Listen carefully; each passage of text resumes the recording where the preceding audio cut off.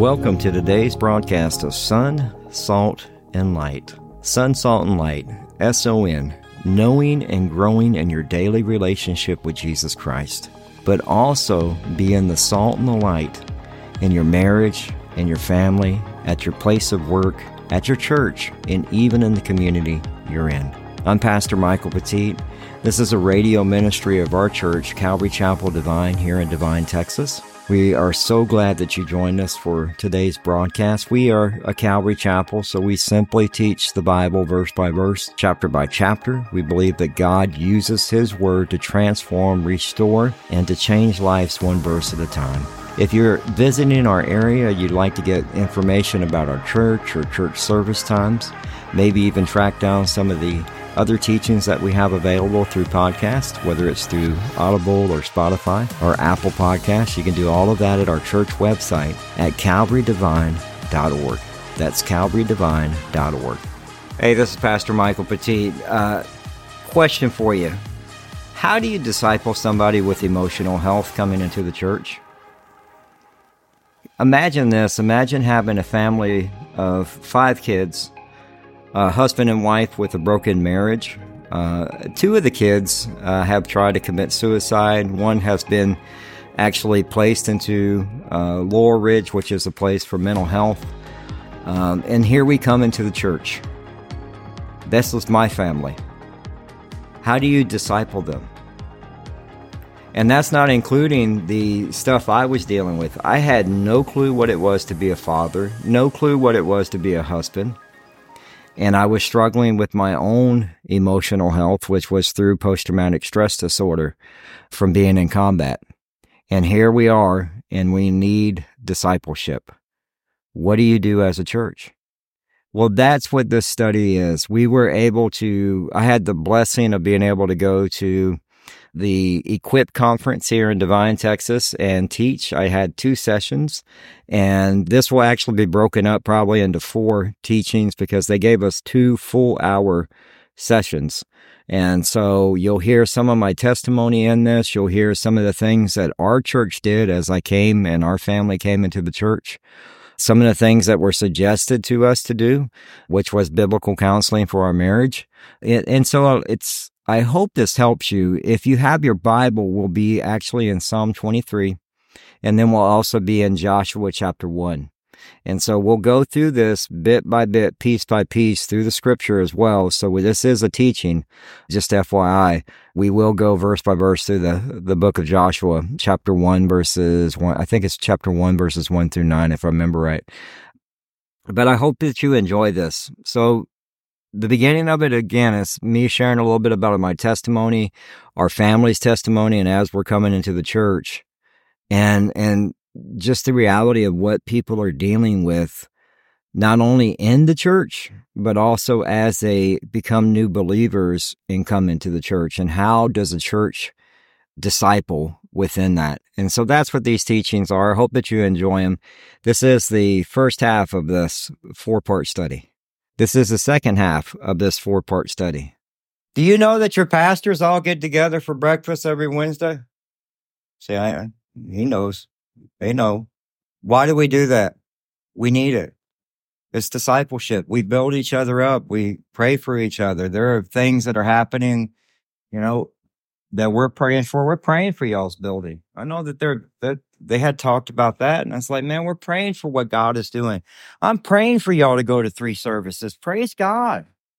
I'm praying that the parking lot problem gets fixed, and y'all have 4 services. I know Dad will be tired, but hey, there's enough people around this community.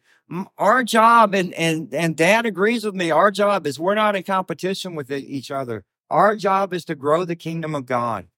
That's what the job is of the churches.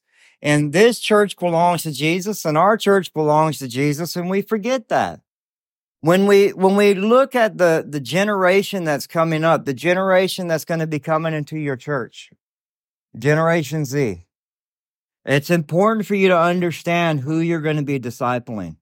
They struggle with depression, anxiety, loneliness, and suicide. When they were asked how their mental health was, only 15% said it was excellent. That is 85% that is struggling with some sort of mental health issue. And here they come into your church. And what are you going to tell them? How are you going to preach to them? How are you going to minister to them? How are you going to disciple them? Do you realize this is the next generation of the church?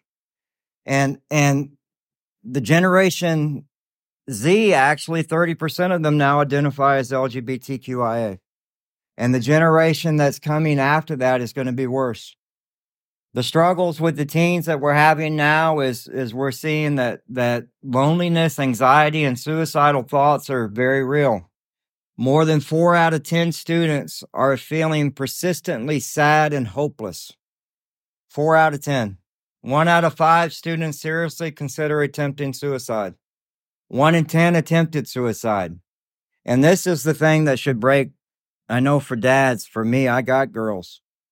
3 out of 5 girls attending middle school and high school struggle. 3 out of 5 girls are struggling with loneliness, anxiety, suicidal thoughts, and depression.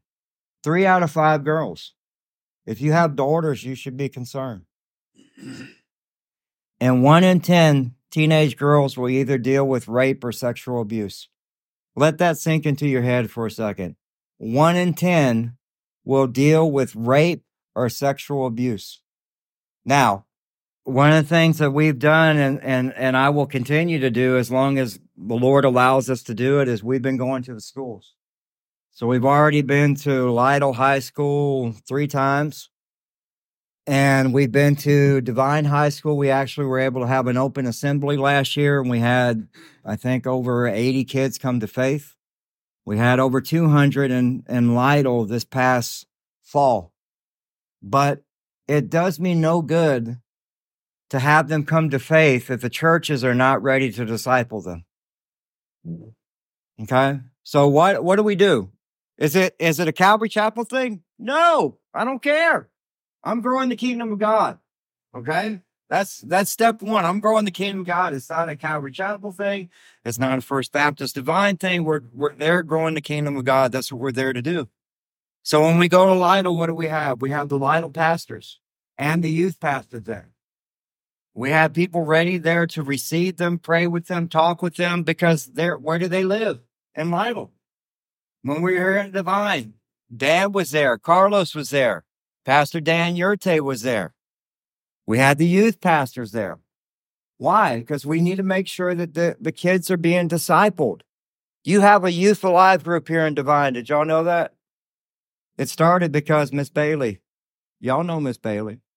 Miss Strickers. Yeah. They wanted to start something, and now God is moving and using that. And it's continued this year. And guess what? They're trying to plan something for the spring. They're trying to do a Fields of Faith in the spring, and we're trying to help them. I have no clue how we're going to do it, but we're going to try. And guess what? I know that we're going the right direction because the first meeting we were supposed to have, what happened? That's when we got the little bit of ice, and they thought it was going to freeze, and so the meeting got canceled. Second meeting was supposed to happen this past week. What happened? The water main burst. So I know the devil doesn't want this to go down, but you know what's crazy? It's Miss Hillary, who's the president of the club now. Do you know why she wants to do a Fields of Faith? Because she saw what happened in the high school, and she wants to see the parents come to faith. She don't want just the kids to get it. She wants the families to get it. These are your youth. They're hungry, and they're out trying to share the gospel. And this is what we've been called to do. We forget, as the early church, Paul emphasized discipleship. He did 3 things, really. There were 3 things that were important to Paul. 1, hey, you're going to go through afflictions. He would preach that. The church don't preach that no more. That was our vision for 2024 for the church. Get ready. You're going to go through afflictions. When it happens, let's bring people into the presence of God. The other thing that Paul spoke about was discipleship. It was important to Paul. He sent Timothy in 1 Thessalonians chapter 3, verse 2. It says, and we sent Timothy, our brother and God's fellow worker in the gospel of Christ, to strengthen and encourage you for the benefit of your faith. So when the young church was hurting, when the young church was going through affliction, he sends Timothy. And how can he send Timothy? Because Paul did life with Timothy. He sowed into Timothy. I told our church, every one of you need to have a Timothy in your life.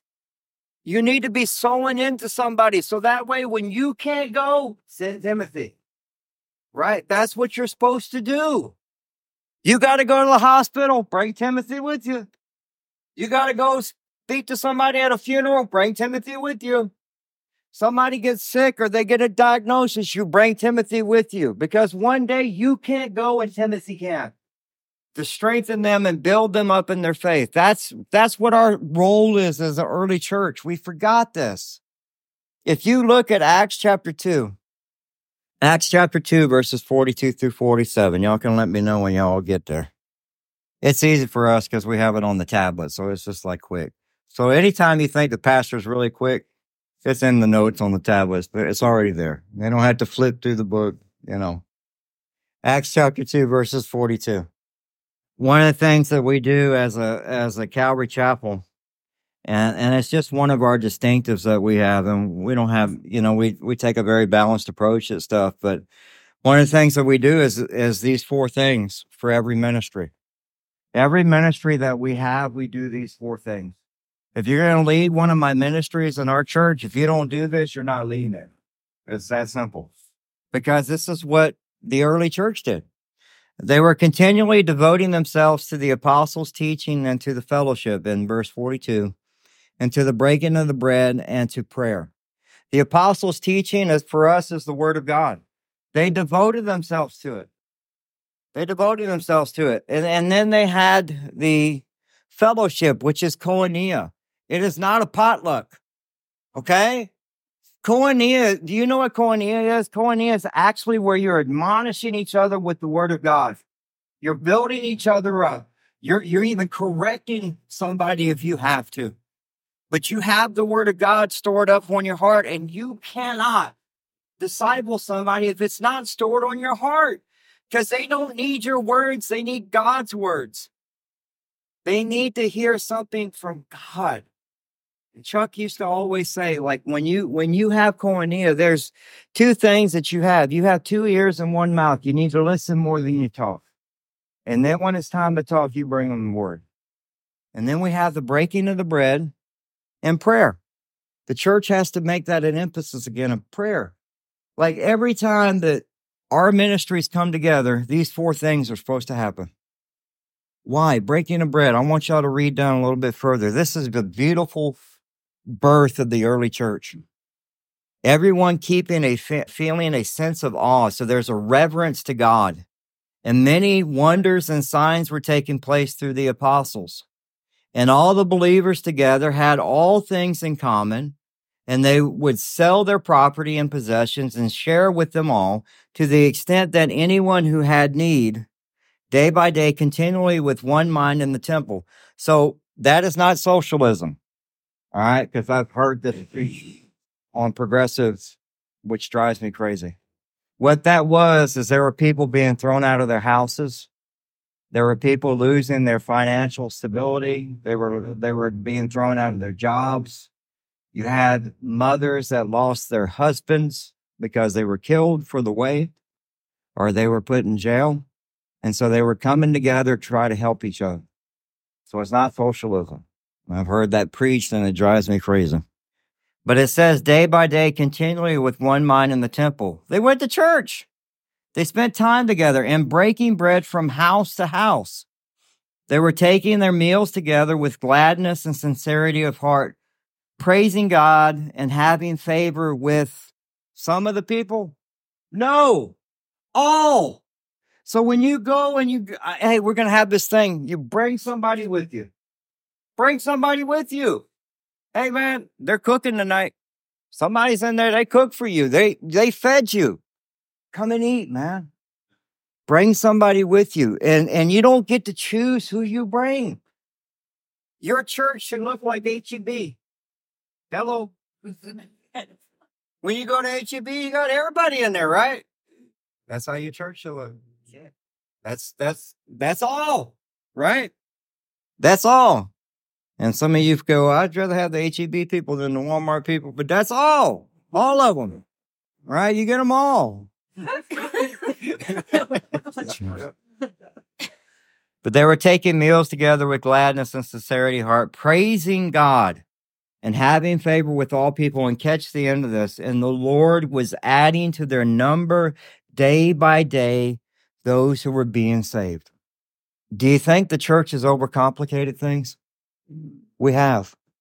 Keep it simple. Just keep it simple. Discipleship should be that. Discipleship is you actually living life with that person. And that will get messy because you're going to be dealing with all these other things that come into the church. And it was somebody for us that took the time to disciple me when I came in with all my mess. And poor Joe listened to all my, I'm sure there was times he's ready to throw me out the door. But can I tell you one of the beautiful things that happened is when we came into the church, we had to deal with a 22-year mess of marriage. We had 22 years of broken marriage and a broken family. So the first thing that has to get fixed is the marriage. So we did biblical counseling. We went outside the church and we had biblical marriage counseling. So sometimes you will have to send people out, and that's okay. That's what Stitch is for. And so we started working on our marriage. And I knew I was in trouble because when we had our first session, I'm 39 years old. And the first session, my wife goes, when he was 17, I was like, oh, this is going to be long. She went back to when we were 17. We've known each other since high school. She sat behind me in Wichita Falls, Texas. Her dad and my dad were both Air Force. And I was like, Lord, I was a mess at 17. So this is going to be a while. And can I tell you, one of the things that we started doing was just practically applying the word of God in our life. Was it hard? Yes. Were there tears? Yes. Were there moments like, well, why does God do this like this? Yes. But there was somebody to walk us through that. For me, it was Pastor Louis Delgado and many others. And they would, I can remember they would let me talk. And then they would say, well, look, Mike, let's go to the Word of God and see what God's Word says. No, I want to keep talking. I want to be in my feelings. No, it's time to get to the Word of God. It's understanding, and you have to understand, I was going through, when I came back from Iraq, I couldn't understand. I can still remember walking to the mall in Louisville. We were stationed in Fort Knox, Kentucky. And I think it was a Saturday after I got back on Friday or something like that. And everybody was just going on with their lives. And I couldn't understand it. My wife tried to wake me up. I almost choked her. I was on the 50 cal mount. You know, it was crazy. And this is just the Lord is Lavelle, the driver that I had, reached out to me this past week, and I haven't talked to Lavelle in over 30 years. He has MS. All of us are sick. And I told him, he asked me, how you doing? I said, I'm all right, man. They diagnosed me with porphyria, which is what the Vietnam vets have. It's what happens when you get exposed to chemical. This is why I don't trust my government that much. I'm very hesitant when they ask me to do things. And so what happens with my body is my blood will actually, when it gets through my liver, it pushes too much oxygen through. And it's painful, but that's just one of the things. The original thing that they found out I had was autoimmune disease called Sjogren's. And so I wake up in pain and I go to bed in pain. I deal with it all the time. And I was struggling with that as I was coming back from the war. And then we got stationed in Hawaii. And I'm going to tell you this, and I'm not going to sit here and try to glorify the sin that I was in, but I was a very sinful man in Hawaii. Suicidal. And many times coming down the mountains, driving over 90 miles an hour, ready to go off the side at any moment because I was done. See, in the Army at that time, there was no PTSD. We were told when we out-processed in Egypt, if you want to go home tonight, you can go home tonight. If you want to talk to the psychologist or the psychiatrist, you'll be here another 3 to 4 days or ever how many days they want to hold you. What do you want to do? Everybody went home. Then when we got home, what did they tell us to do? Put that stuff away. Tuck it away. And let me tell you something, you can't tuck it away.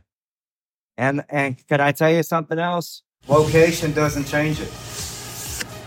We moved from Hawaii to San Antonio to Georgia to San Antonio, back to Georgia, and every time it followed me. And every time I thought I had a handle on it, it'd come back up. Until I got to a point in 2008 when my wife was like, that's it, you need help. So I went to the VA. And the first thing the VA wanted to do was medicate me. And so my thought was I told them, I said, let me just talk to somebody first, and then we can look at whatever y'all think we need to do. Now, in 2008, at the same time I'm talking to the VA guy, I started going to church. And then by 2009, things started changing. And the therapist at the VA was like, what's going on? And I told him I'm going to church. I gave my life to Christ. And over the next 6 months, he's like, well, Mike, you don't need this anymore. You're good. And I can tell you, it had nothing to do with that therapist. It was God. Well, that concludes today's broadcast of Sun, Salt, and Light Radio. We hope that you enjoyed it. If you'd like to submit a prayer request or get in contact with us or find out service times, you can do all of that at our website, as well as get our podcast at Spotify, Audible, TuneIn Radio. Pretty much wherever you can find a podcast, you can just type in Sun, Salt, and Light, and you'll find it.